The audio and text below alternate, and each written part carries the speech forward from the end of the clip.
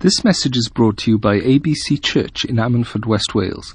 For more information, please visit our website at www.abclife.org. Anyway, I bring this word direct to you from my city of ill health. That's what's happened this week. I got ill. I never get ill. It was horrible. And so some things, you know when you're ill and you're lying in your city and you just think to yourself, I'll never be well again. You do things that, what's it like to not cough?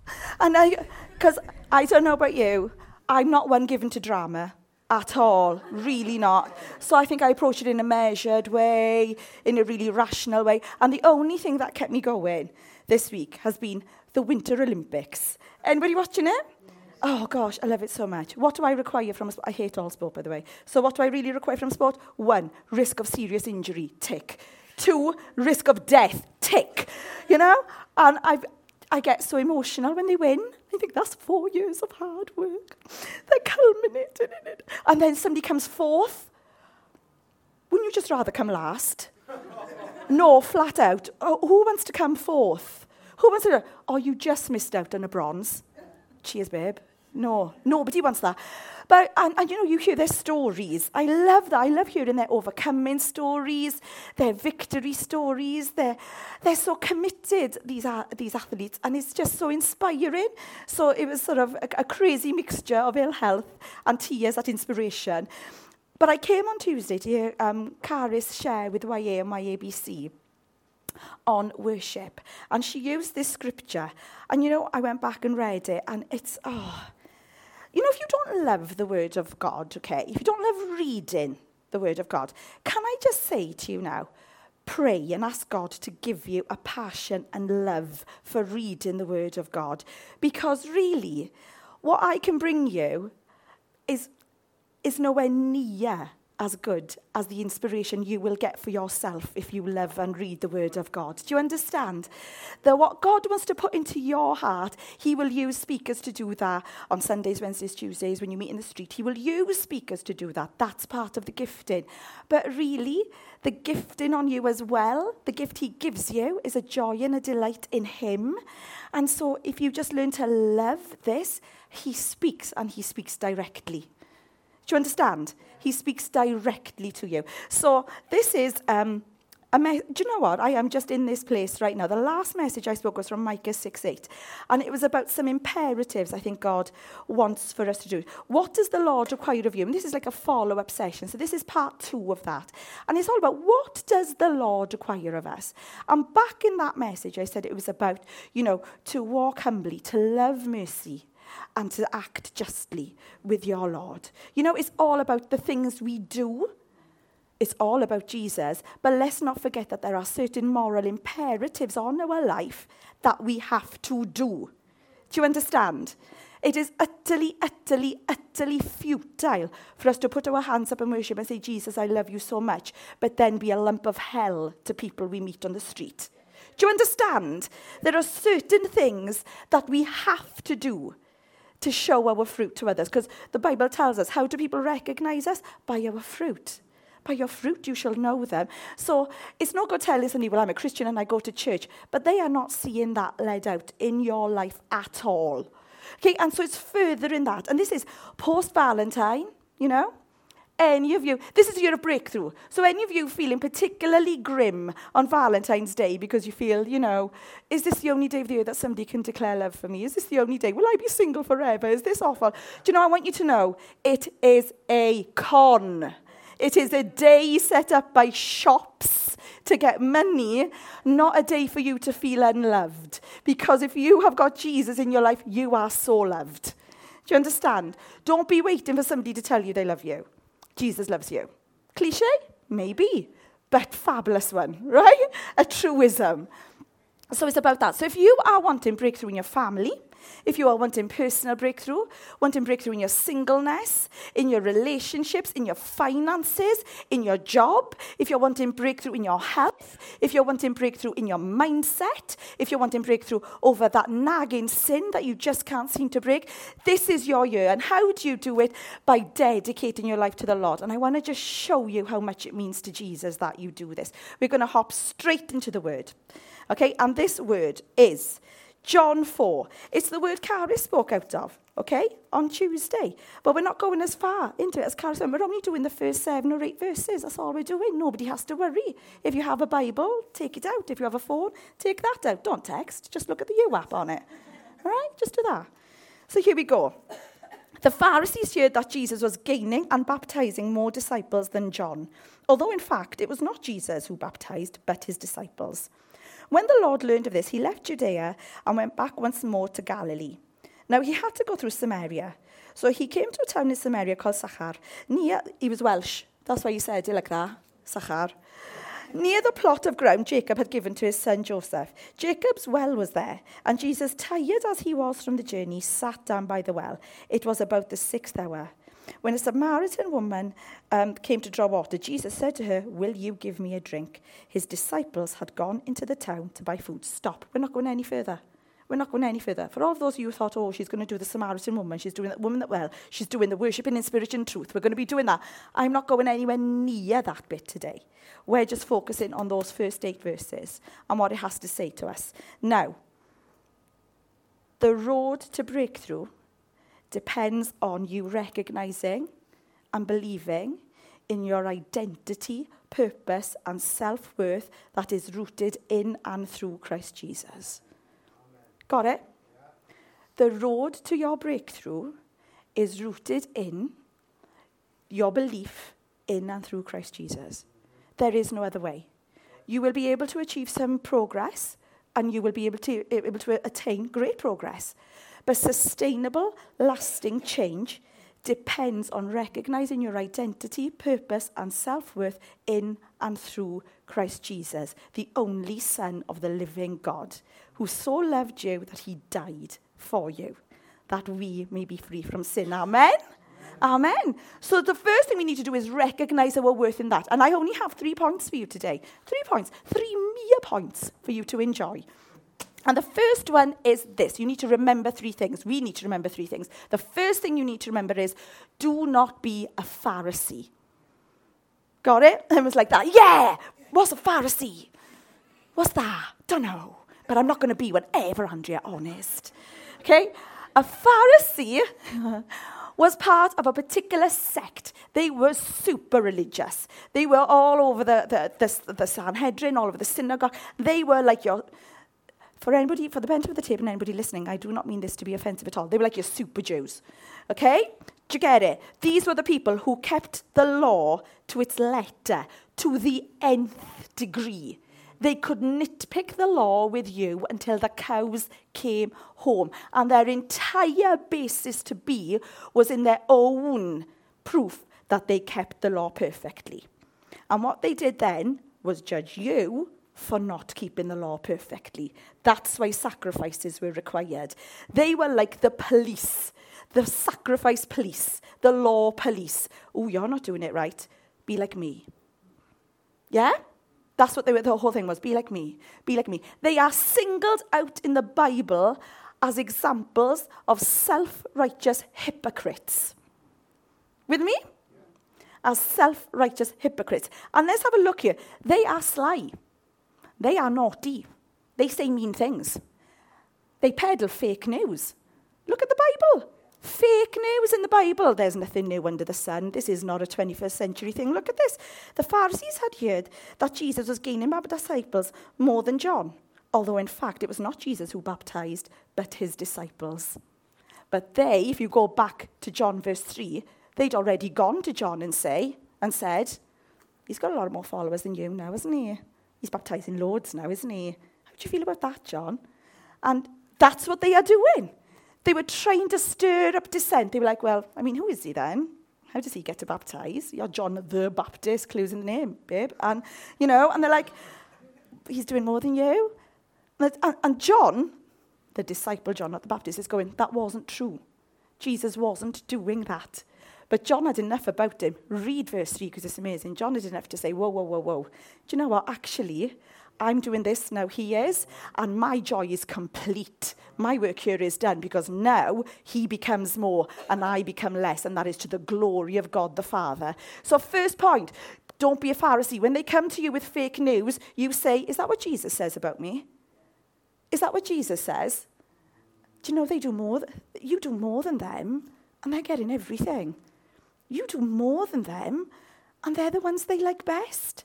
You know, I think you should be like recognised and affirmed more because you're so awesome. I can see everything you do. Don't they recognise you? Whoa, whoa, whoa, whoa, whoa.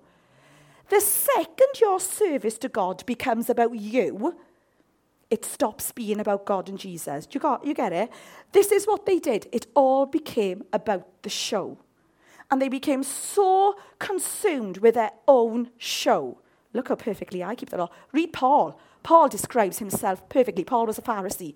If you go into the letters of Paul, Paul says, as to keeping the law, I was faultless. Now, Paul was not short in self-esteem. Okay? So if Paul says it, it's true. They were perfect in this regard. And then they would judge you for your lack of perfection. So when we become Pharisees, what we do is, you know, if only you could be a bit more like me. If only you could pray a bit more out loud like me. If only you could put your hands up in worship a bit more like me. If only you could read your Bible a bit more like me. If only you could talk to people a bit more. If only you could love a bit more like me. If only you could do this a bit more like me. And the second you come consumed with your own show, you're not consumed with Jesus. And this is the other thing it does. It makes you consumed with other people's show. The Bible says, look what God says to David. You don't need to worry about what's going on the outside because God says, I look at a man's heart. It is not my job to look at you and think, wish they could be doing a bit more. You're God's deal. Do you know what I mean? So my job is not to look at you and think they should be doing this, and this. Do I pray for you? Gosh, yes. Please pray for me if you see things. But what we don't do, don't be a Pharisee. Don't spend your time looking at people and thinking they could be better or a bit more like you. People are a work in progress. People are people. People are lovely. People are complicated. Do you understand? So what the Pharisees do, you see, you have this thing. People, you're a person. You're a human being. So you're complicated, aren't you? You do really good stuff. I do really good stuff. I also do really rubbish stuff. Really bad stuff. Now, those two things can coexist, and most people have the wit, subtlety, and intelligence to realize that they can.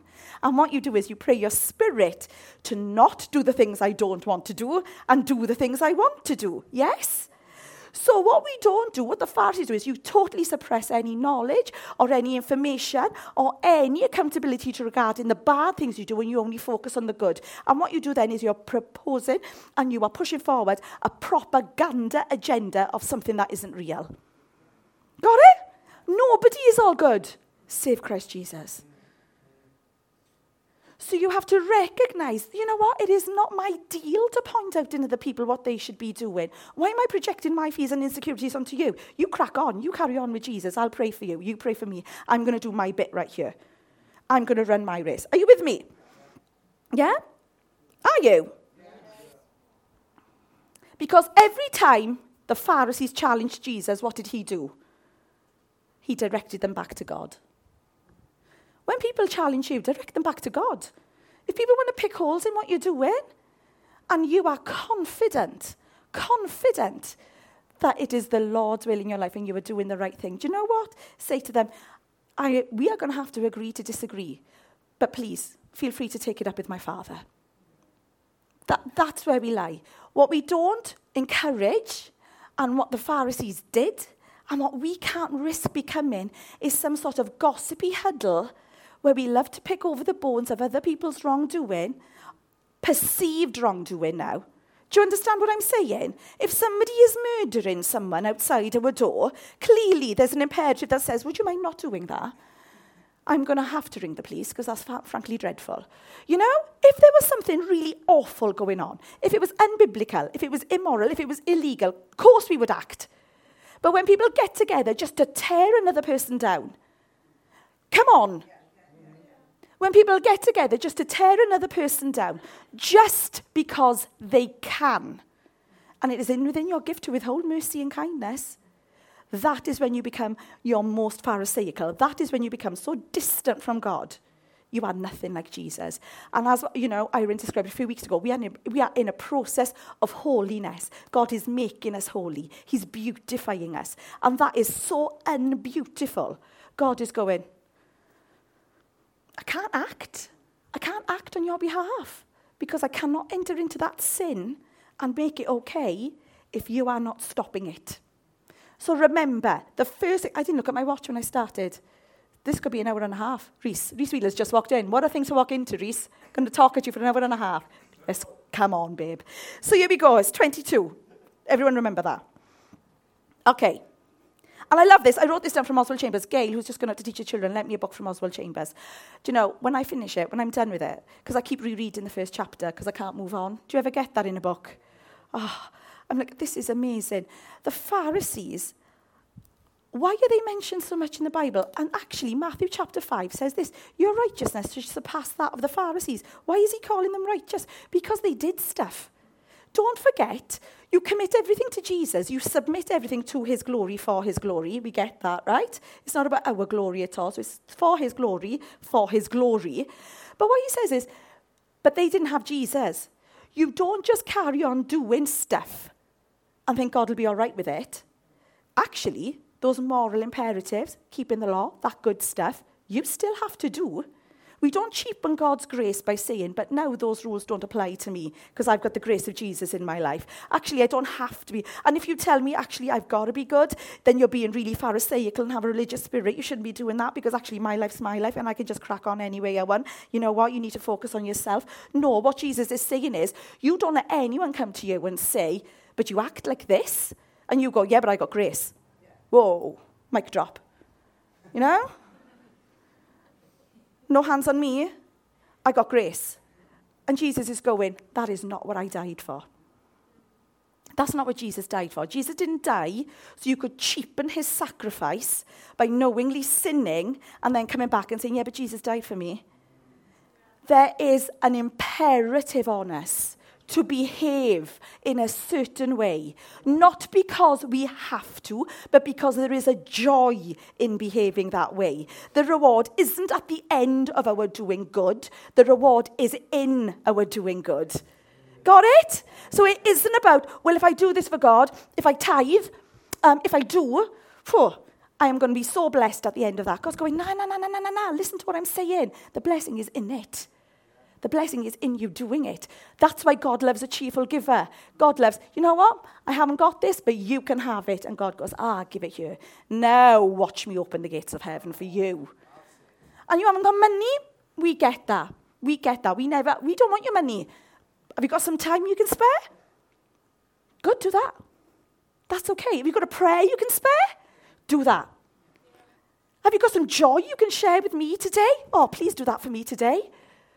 Can you see it? So we're not talking about, oh my gosh, I've got to do this. And the 10 Commandments say I've got to do this. And I must remember not to murder anyone. Yeah, or steal a donkey. You know, right, yeah, done. You know. So I'm not doing that. So I'm a good person. I'm a good person. But I will tear you down the second I walk out of that door. Do you see? Don't be a Pharisee. Do not be that person. You keep the law of God because it is a joy to your soul. And you love Christ as your Saviour. And it flows through. So it is upon us to be as good, if not better, in keeping the law than the Pharisees. But their hearts were far from God. And this is the line from Oswald Chambers. I can't get away from it. He who can judge above the pleasures and permissions of men. What? We submit everything we are to he who judges above what men say is all right and doable. Got it? Got it? Your judgment of me is your judgment of me. You can't impose that on me. God alone will judge me. So carry on and judge me. But no, if you're sitting in judgment of me, you're judged. So the Bible says, you're judged. Let's not trifle with a holy God, church. He doesn't muck about when he says this stuff. If you don't forgive, you're not forgiven. Right? No, seriously, because sometimes we gloss over this stuff in churches, don't we? It is all about love, but it's also about these things that we have to do. If you do not forgive, you are not forgiven. If you judge, you are judged. I don't want to be judged like that. You know?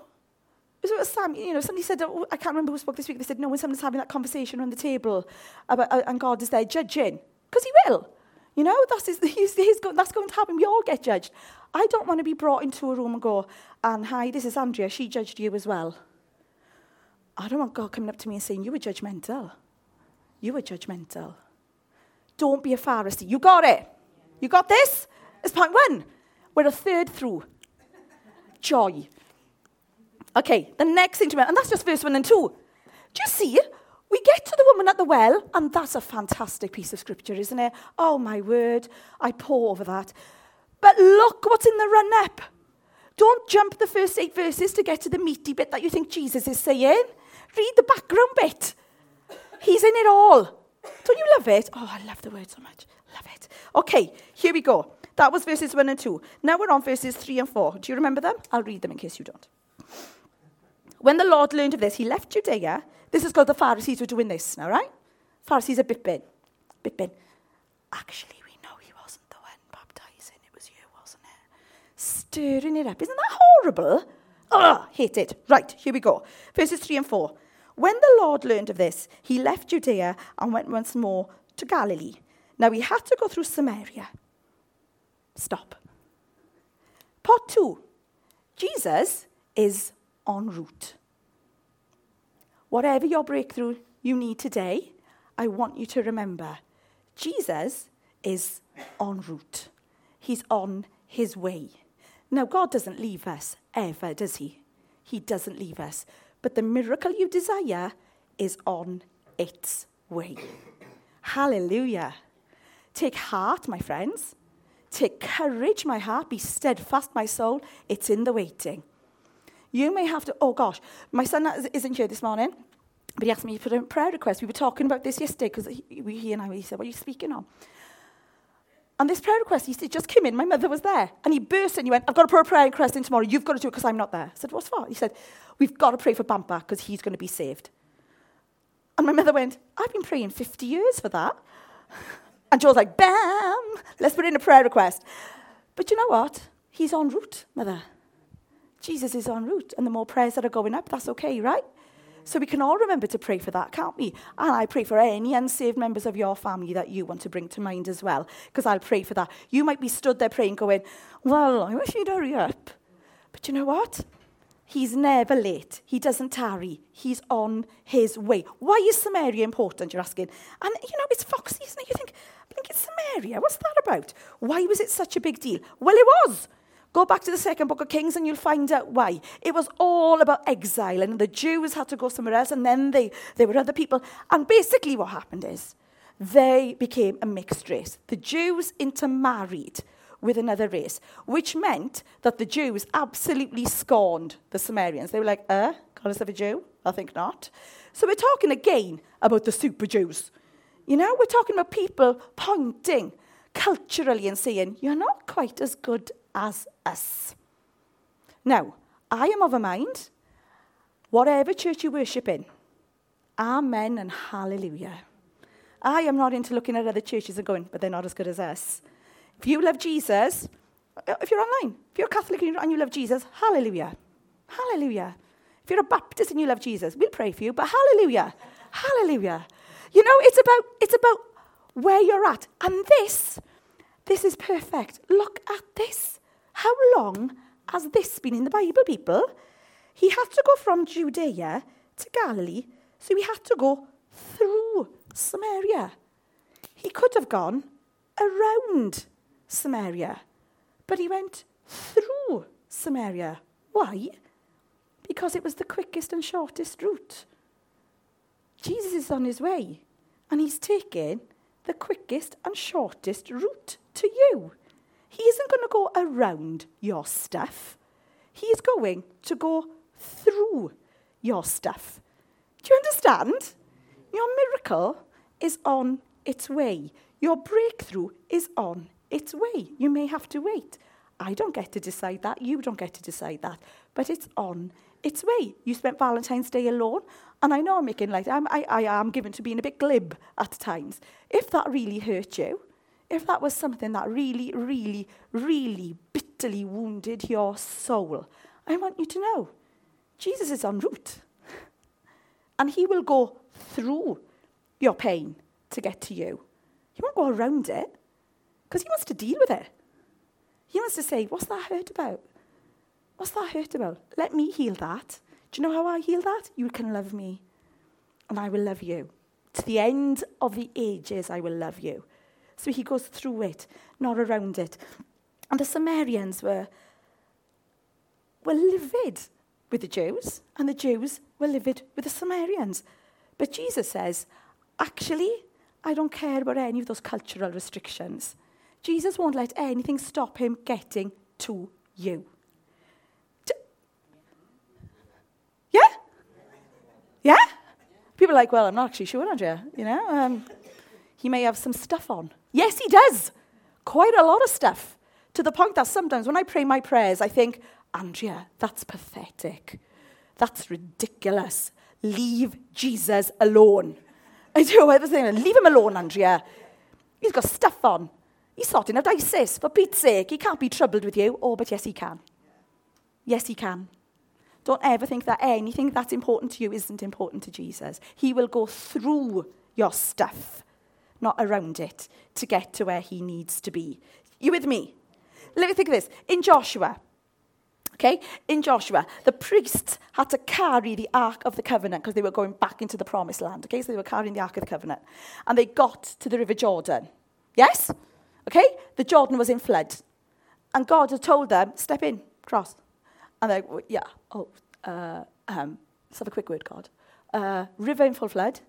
The Jordan's quite large. Have you seen it? It's not like the Lleidy, right? It's huge. It's like a sea. It's huge.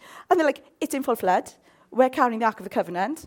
We're in robes. That's not ideal river wading gear. Chance of death high. Lord, are you sure? And God goes, yes. Step into the river. The priests, not even kidding. The priests hitch up their robes. They go into the river and they start praying. As they walk in, the river dries up. The river dries up. There's a trickle they can cross. Why? Because God had worked the miracle upstream. What you're looking at is flood, but God is drying it up upstream. You got it? So when you need to step out, and the thing about waiting, and the thing about testing, is that it is requirements on us to step out in faith. Whatever the size of your faith is, there is a point where God goes, and now are you ready?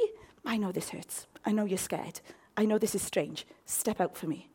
And you go, but it's flooded, and it's going to be horrible. You are going to destroy me. And he's like, no, because I love you. So no, step out. And as you step out, you will find that the Lord your God has already made a way for you. You will find that the Lord your God has already stemmed the flow. You will find that your miracle was worked so far along upstream that while you were waiting, thinking God wasn't there, he was working everything for good for those who love Christ Jesus. You get in this. Don't look at your situation and despair. Don't look at your situation and think this is never going to change. Jesus is en route. Your miracle is upstream. The woman had to come to the well, and when she got there, she found Jesus already waiting. Jesus was already there. She didn't have to sort of say, I'll just get some water. And then Jesus comes up and goes, oh yeah, right. He was already there. He had come the shortest route, the quickest way, through all the rubbish to be waiting for the woman when she got there. Got it?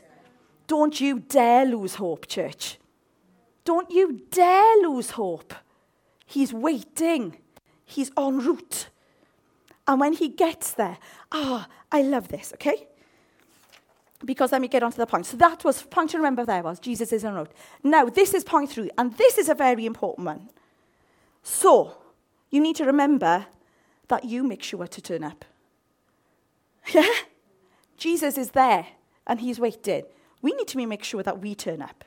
So this woman, and this is verse, let me read this out to you. It's just verses 7 and 8, really. So he came to a town in Samaria called Sychar, near the plot of ground Jacob had given to his son Joseph. Jacob's well was there. And Jesus, tired as he was from the journey, sat down by the well. It was about the 6th hour. About noon, that is, okay, midday.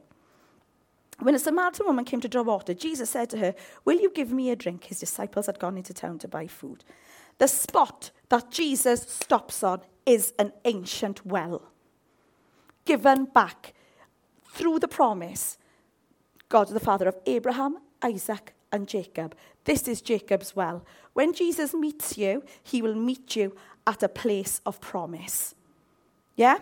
He will meet you. He's en route. When you get there, he's already waiting. And when you meet him, you will know that the point at which he meets you is an anointed place, a place of promise, a place of water, a place of refreshing, and a place of rebirth and restoration. Amen? When she came to the promise. That is Christ Jesus. She came to a new thing. She had just gone out to get water. Now, this woman, it wasn't the footnotes in my Bible tell me it wasn't a spring-fed water well.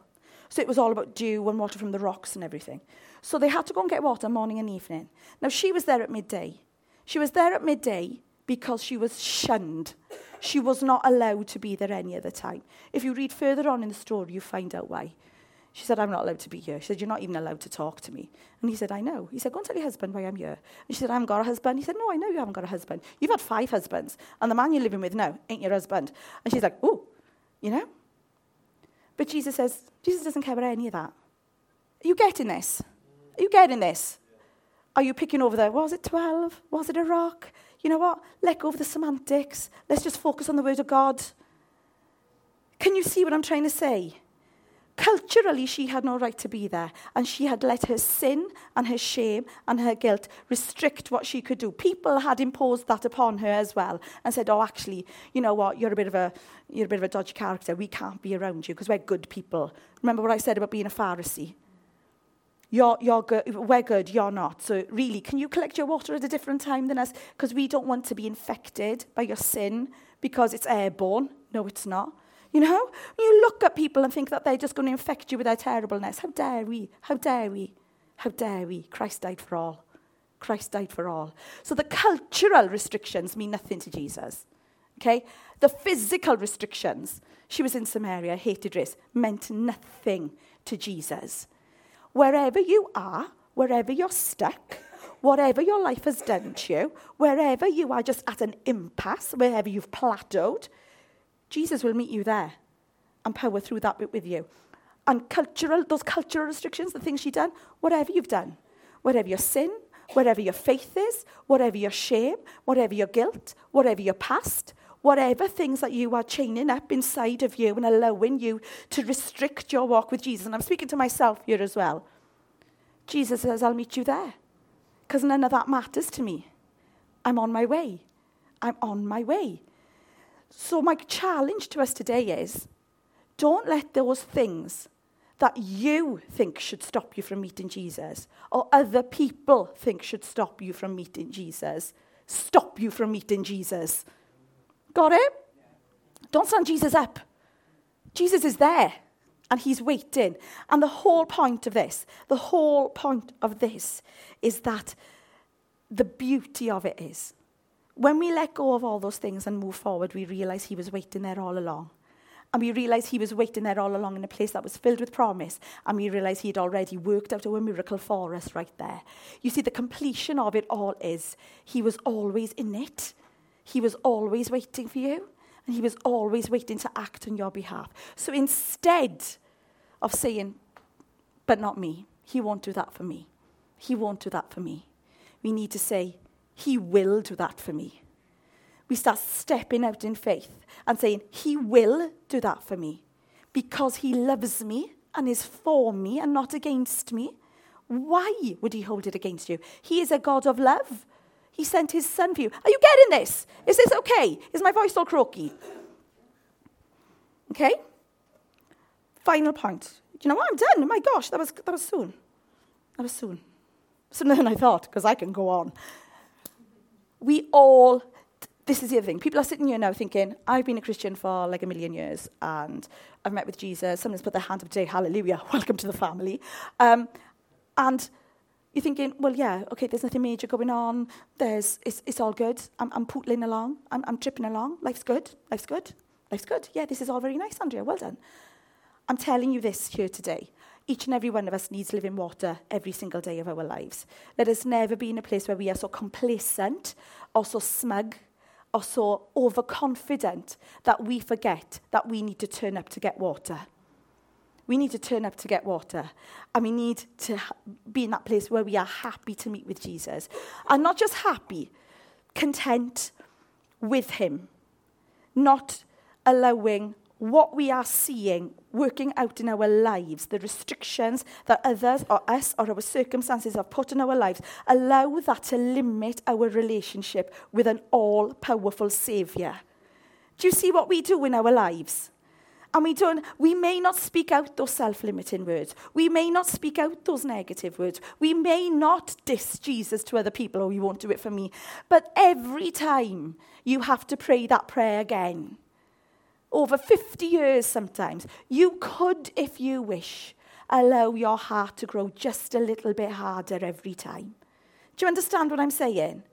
Every time somebody reminds you, for myself, I'm very fortunate in my life. I have some fabulous people in my life, but I know other people maybe don't have that. And being a single parent would be really, really something that is difficult for them. But if somebody every time wants to point out your single parentness, if you wanted to, we, single parents, could allow our soul to just get a little bit more bitter every time. Couldn't it?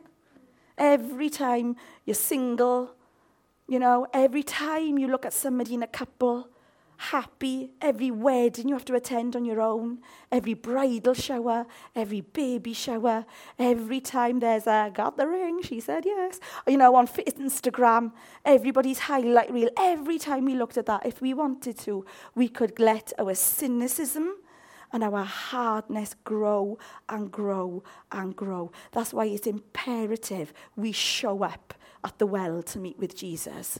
Because he says, I was waiting for you all along, and I was acting on your behalf all along. Do not allow your hearts to grow hard today, friends. Whatever the restriction is, physical health, mental health, finances, singledom, family breakdown, jobs, whatever it is. In that place, turn up today, now, to meet with Jesus, and do not allow your heart to grow hard. Do not allow your spirit to grow bitter and fallow. Don't sow a famine into your own life and then expect to see fruit. Do you understand? This stuff, he hasn't even done the big thing about worship yet. They haven't even had that conversation yet. That's all to come. That's all to come, where he goes to her, I'm going to tell you so much. You are so loved. Now go and tell her. That woman changed her village. If she hadn't turned up, if she'd allowed the views of others to spoil what Jesus had for her, she'd have lost it all and never turned up there. So please remember, don't be a Pharisee. Yes? What was the second point? I can't remember. Wait. Somebody look at their notes. Shortest route, well done. Who was that? Liana, gold star from Jesus. Right. He's en route. And the third point is make sure you turn up. You got it? Listen, have a great week. Some of you have got tough weeks coming up. Some of you have got lovely weeks coming up. I don't know what's in your life. But I'll be praying for each and every one of you that whatever happens today and for the rest of your week, that you meet with Jesus every time, every step of the way. And he's there, and he's en route. Thank you. I totally forgot. This message was brought to you by ABC Church. For more information, please visit our website at www.abclife.org or search for us on Facebook or Twitter. You can also contact us by phone on 01269 59 6000.